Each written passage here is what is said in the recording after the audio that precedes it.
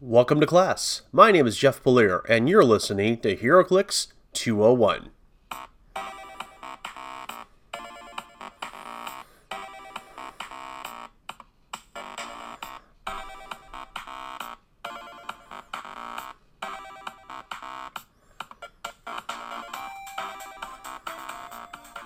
With this show, I want to dive into details that many players, especially newer ones, may not know. This is a history lesson where you learn about game elements that don't come into play very often. Today's episode was recorded on 16th January 2019. It is a re-recording with additional content of the episode that was first published on 21st September 2018 and is meant to replace that lesson. Set Spotlight, where I talk about a specific release and feature noteworthy figures from that set. Let's start at the very beginning, a very good place to start. I mentally went back and forth about whether or not to discuss Infinity Challenge through Critical Mass because I've previously covered them on the Brothers Prob podcast. Ultimately, I decided I want this show to be its own thing. If that means covering ground that I've covered before, then so be it. With HeroClix, WizKids was following up on the success of their Fantasy Clicks game Mage Knight by bringing superheroes to the tabletop with Infinity Challenge. HeroClix simplified the Mage Knight format a bit because it eliminated things like setting up terrain, measuring with a flexible ruler for how far figures could move or shoot, and it mattering which direction each figure faced. In those earliest sets, each non-unique character had 3 versions: Rookie, Experienced, and Veteran. These are often referred to as REV or Rev. They would have yellow, blue, or red rings respectively. Unique figures would have a silver ring, something that continues today even if the rarity level is more variable. There would sometimes be a unique version of a character that was in the REV but have a different sculpt, or at least paint job, and dial. In addition, the Gold Ring LE versions would often be characters from the main set, but with their real name, Peter Parker instead of Spider-Man, for example. My wife and I had been playing Mage Knight, but switched to HeroClix when it came out in mid-2002. Infinity Challenge featured many of the most iconic Marvel characters, like Spider-Man, Hulk, and Captain America. The first figure I'm going to talk about is the Rookie Hulk, figure number IC058. This figure can be found in the common slot of a booster pack. This Hulk was 103 points for 8 clicks of life, 0 range, the Avengers team ability, and would retroactively be given the keywords Avengers and Brute. Hulk's first click was what's often called an activation click, an opening click with low numbers and few if any powers. In this case, it represented him starting as Bruce Banner with a 6-7-14-1. After that first click, he hulks out and starts gaining power. Even today, a dial that progressively gains strength as the character takes damage is called a Hulk dial. On the second click, his numbers aren't much better, 6-8-17-4, but he gains super strength and toughness. His best click was number 7, where he had 8-12-17-4. With Leap Climb, Super Strength, Invulnerability, and Battle Fury. His final click was still decent with 5-11-15-2, Super Strength, Toughness, and Battle Fury. The Experienced Scarlet Witch, IC-104, had a blue ring and would be found in the uncommon slot of a booster. She had 5 clicks, a 6 range with a single target, no team ability, and cost 36 points. Her numbers weren't a great improvement over the rookie version, but at the experience level she keeps probability control for all 5 clicks. Really, that would have been the reason to play her. She started with 6-7-15-1 and only goes down from there. Her only power is that probability control. With her very low attack values, she might have been able to hit an opponent that had already taken damage, but a player otherwise would have been smart to hold her back in a support role for their better attackers. She would later be given the keywords Avengers, Forceworks, and West Coast Avengers. The Red-Winged Firelord, IC-138, would have been found in the rare spot of a booster. He was 97 points with 8 range, flight, 10 clicks, no team ability, and was retroactively given the keywords Cosmic, Herald, and Warrior. I'll talk more about Flight in a couple of minutes. His opening click was an astounding 12, 13, 18, 3 with Energy Explosion, Barrier, and Super Senses. Although the numbers dropped, he kept those numbers for the first 5 clicks of life. On click 6, he loses Energy Explosion and Barrier, but picks up Energy Shield Deflection. He loses the Super Senses on click 7. On his last 3 clicks, his only power is Pulse Wave, but since his attack value was either 8 or 7 depending on the click, that was kind of a Hail Mary play. I'm going to interrupt the figure discussion for just a little bit to talk about Flight in these earliest sets. Flight then was very different from how Flight is now. Any figure with Flight was on a special stand between the figure and the dial called, appropriately, a Flight stand. The Flight stand had a marker to show whether the character was at ground level or soaring above the battlefield. Moving between one level and the other used one of a character's movement. That is to say, a character like Firebird with a printed move of 12 could instead move up to 11 and change between being grounded and soaring. A character that was soaring couldn't be attacked by a character on the ground unless that character had leap climb or range attack. Conversely, a soaring character also had to have a range attack in order to attack a character on the ground. In my opinion, it is a good thing that this particular game mechanic disappeared a long time ago. When playing those old figures today, the Flight stand is ignored as soaring is no longer a thing, even in Golden Age games. Back to the figures. Let's continue with our first unique, IC-144 Elektra. The Rev Elektra for this set wore her red costume, but this one was dressed in black. This silver-ringed figure would be found in the rare slot of a booster, was 36 points for 6 clicks, 4 range with 2 targets, and no team ability. She was simply designed to strike from the shadows and stab opposing characters. Her powers were Stealth for the first 5 clicks, and Blades Claw's Fangs for the first 4. Her first click was 8, 11, 16, 2. By click 4, the one I would call her last effective click, she was down to 7, 8, 13, 1, and really relying on that stealth to keep her alive. She would later be given the keywords Hydra, Martial Artist, Shield, the Hand, and Warrior. The gold-ringed Victor Creed, a variant of Sabretooth, is our LE for this lesson. He had 8 clicks for 75 points. Not surprisingly, he didn't have a range, but did have the Brotherhood of Mutants team ability and would later be given the keywords Brotherhood of Mutants, Brute, Team X, and Weapon X. He started off with a decent 8, 11, 16, 3. At the tail end of his dial, he was down to 4, 7, 11, 1. For speed powers, he started with 2 clicks of charge before having stealth the next 4 clicks. In his attack, he had Blades Claw's Fangs the first 6 clicks. Defensively, he had Toughness the first 4 clicks and Regeneration the last 4. Finally, he had Battle Fury on clicks 2 through 7. There was a promo figure assigned to the set, the purple-ringed Spider-Man. This was, in my opinion, the best Spider-Man in the set. He was 111 points for 9 clicks of life, an 8-range single target, and the Spider-Man team ability. He had Leap Climb the first 8 clicks and Incapacitate the first 7. At the back of his dial, he had Outwit on clicks 7 through 9 and Blades Claw's Fangs on the first click. His first click was 10, 12, 18, 2, and only dropped to 9, 11, 17, 2 on the second click. His lowest attack value is a 7 on click number 8, going back up to an 8 attack on click number 9. As a promo figure, he wasn't tournament legal and wasn't given any keywords. The final figure for this lesson was sold separately. It's the first Colossal, the Sentinel. ICS-01 was playable at 100 points, 200 points, and 300 points.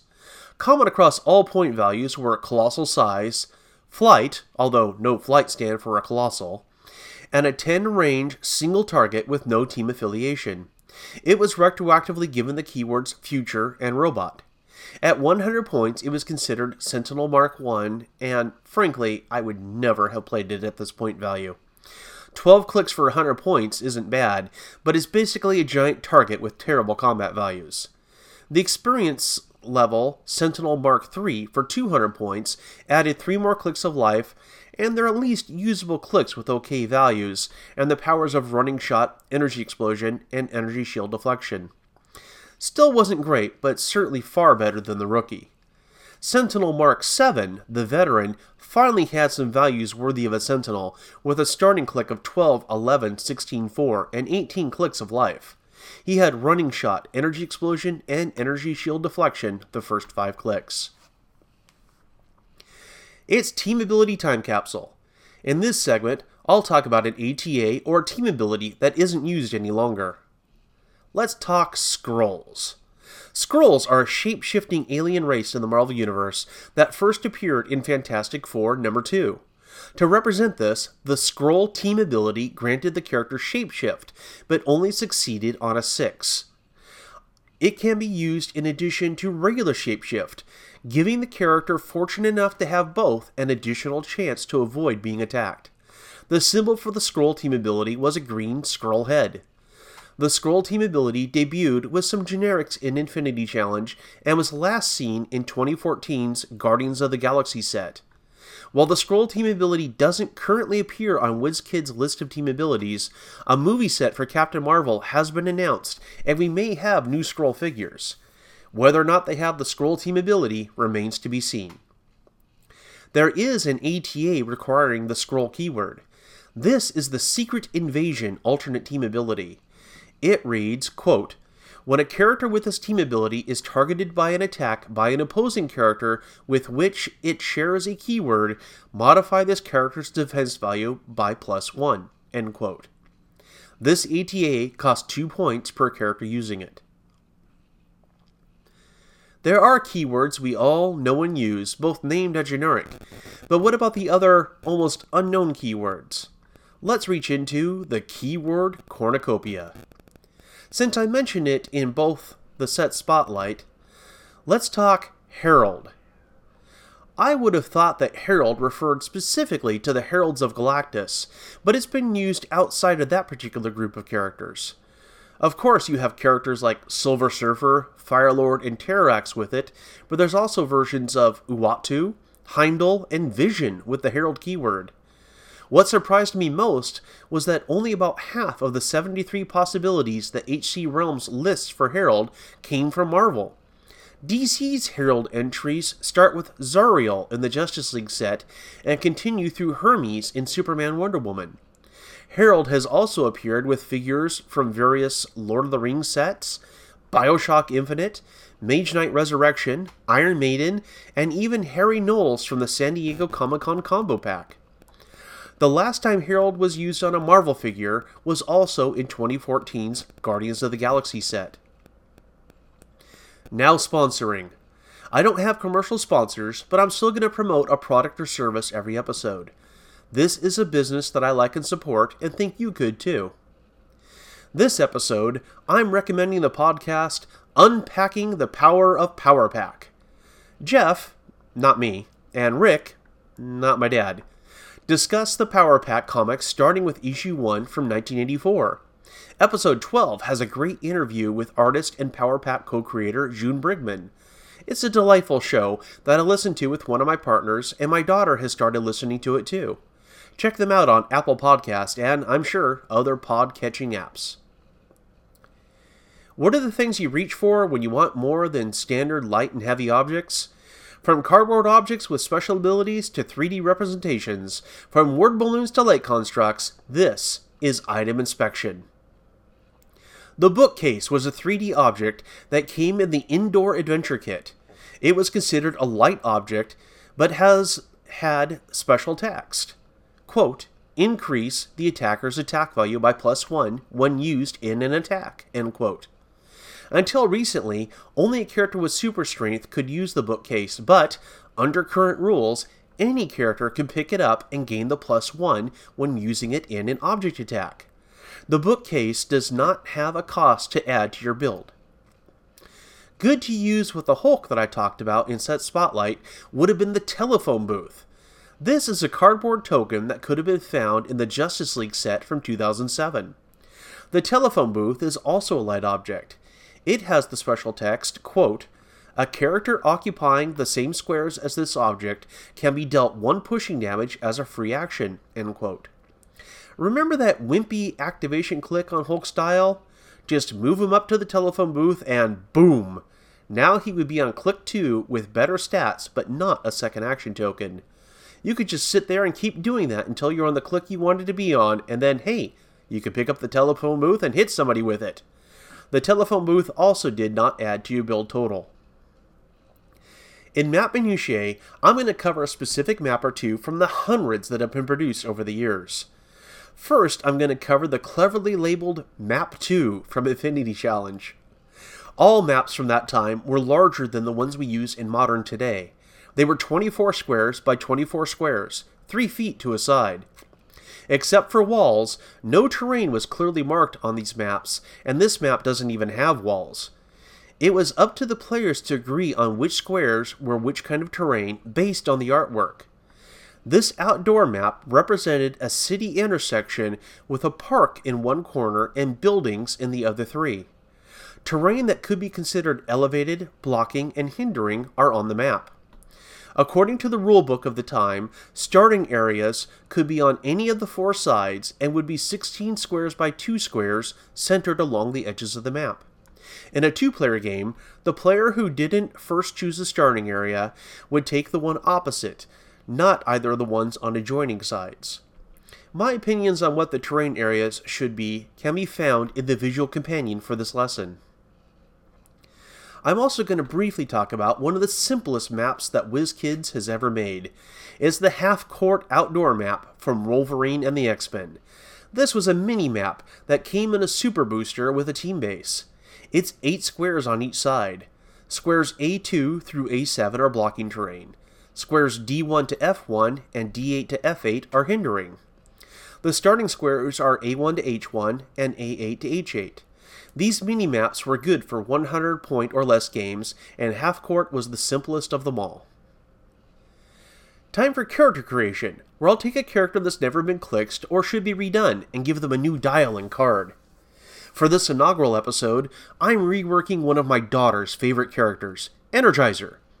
Energizer is Katie Power, and was created by Louise Simonson and June Brigman for Power Pack No. 1 in 1984. Katie is the youngest of the 4 Power Children, and can destroy matter, converting the mass to energy balls that she projects to do damage. Energizer's only time being clicked was way back in 2008's Secret Invasion set, and she hasn't held up very well. Here's my update. She's still 35 points and 4 clicks of life. She has improved targeting adjacent characters. Energizer and her siblings would share the trait Power Pack. Unique modifier. Modify this character's defense +1 if adjacent to another character with the Power Pack keyword. Her second trait is Little Kid. Quote, characters carrying Energizer do not modify their speed for doing so. End quote. She has 0 printed range and the Power Pack keyword but no team ability. Her first 2 clicks would be 6-10, 16-1. Her final 2 would be 5-9, 16-1. On all 4 clicks, she has Sneaking Around, Sidestep, and Costumes Off, Shape Change. She would have the special attack power Energizer on the first 3 clicks. It reads, quote, Power. Destroy an object, equipment, wall, or blocking terrain in her square or an adjacent square and give her a power token. Free. Remove up to 3 power tokens and make that many penetrating Psychic Blast attacks as if she has a range of 4 and 2 damage. End quote.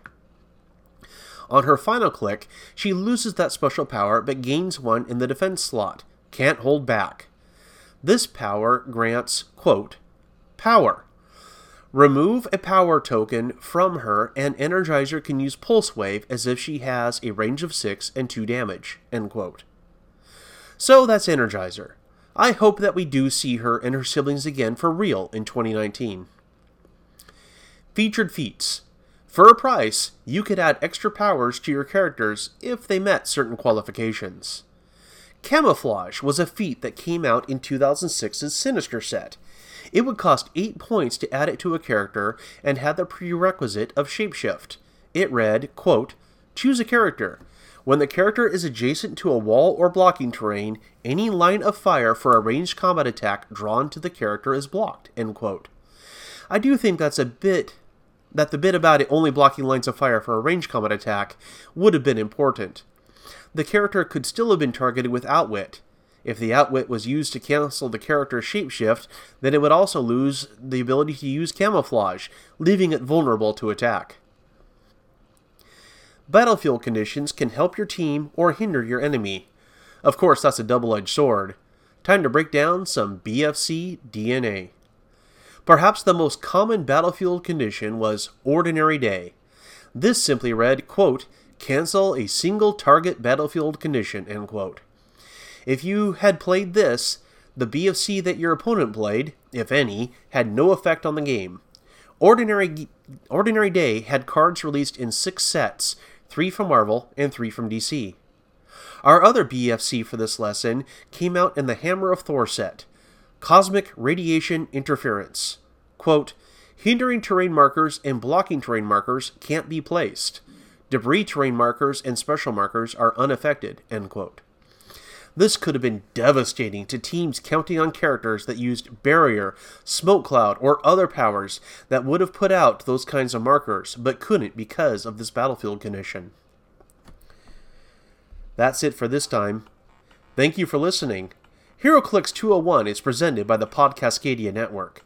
Questions or comments? Want to chime in about an upcoming topic? I welcome your feedback. Search for HeroClix 201 on Facebook, where you'll also find a visual companion to the various things I discussed this episode. You can also support the show on Patreon. Special thanks to HC Realms for being an incredible source of information and images. The theme music is Getting It Done by Kevin MacLeod of Incompetech.com and is licensed under Creative Commons by Attribution 3.0 license. Next lesson, I'll be talking about Hypertime. Until then, be good, have fun, play clicks.